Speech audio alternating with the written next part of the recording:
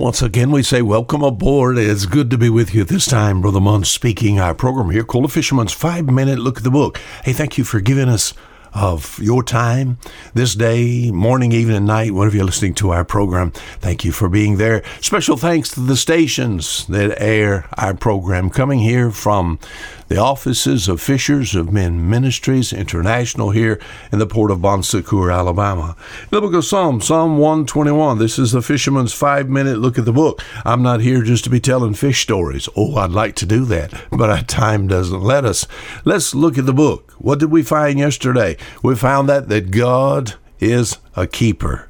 In fact, I am a keeper in his sight. It is God that keeps me all from so many things. Let me read you the verse. Verse 5, Psalm 121. The Lord is thy keeper. The Lord is thy shade upon thy right hand. All the way up to verse 3 also, Psalm 121, verse 3. He will not suffer thy foot to be moved. He that keepeth thee will not slumber. I'm glad, as far as being associated with the Lord, that I am a very son of God. I am part. We think about the whole family of God. I'm glad I'm a child of God, and I am kept by God. In our text now, to keep with we think about the doctrinal part here. It says here in verse 4 also, behold, he that keepeth Israel shall neither slumber nor sleep.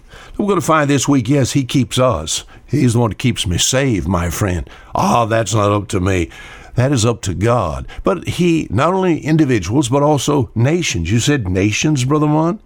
Yeah, behold, he that keepeth Israel shall neither slumber nor sleep. The text speaks of Israel.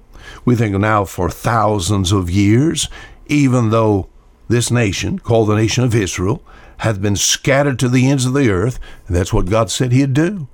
Began this nation, Genesis chapter 12, we think about Abraham, Isaac, and Jacob, and God formed of these. We think about the old patriarchs, a nation of people, gave them a king, promised them peace, and said, if you will obey me, I'll put you in a land. I'll put you in a piece of land that's called the Holy Land. And he said, I'll be your king forever, but it has to do with obedience. Did they obey? They did not. They disobeyed God. God had the enemy to come in many times just to scatter them. And that's where this nation is today, scattered across the earth. But my friend, God has kept her.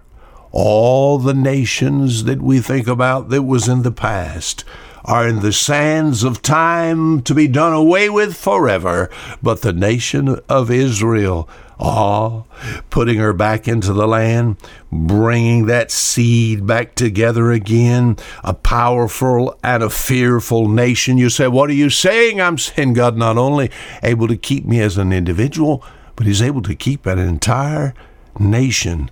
I believe in the restoration of Israel. You ought to read about this in the book of Romans chapter 11. If God forgot his people, no. Why? Because it said, he that keepeth Israel shall neither slumber nor sleep. That brings joy to my heart and my soul. Not only does he keep individuals, but he keeps nations. I like the fact that, thinking about salvation, it says, the Lord is thy keeper, the Lord is thy shade upon thy right hand. I'm a keeper in his eyes. So, there was a time, many, many years ago, the gospel came to this old hardened sinner. And I spent the better part of my life on an old book out in the Gulf of Mexico, The Harvest of the Food of Heaven. And the Word of God was preached. And my friend, I'm glad the Spirit of God dealt with my heart and showed me the condition. And I'm glad I agreed with that and turned from a life of sin and turned to the direction of the Lord Jesus Christ. I am glad today to be saved. I'm glad today to be able to say, I am a born-again child of God. Now, it's not of my doings. It's of the Lord's doings. It is God that saves. And you know what I find?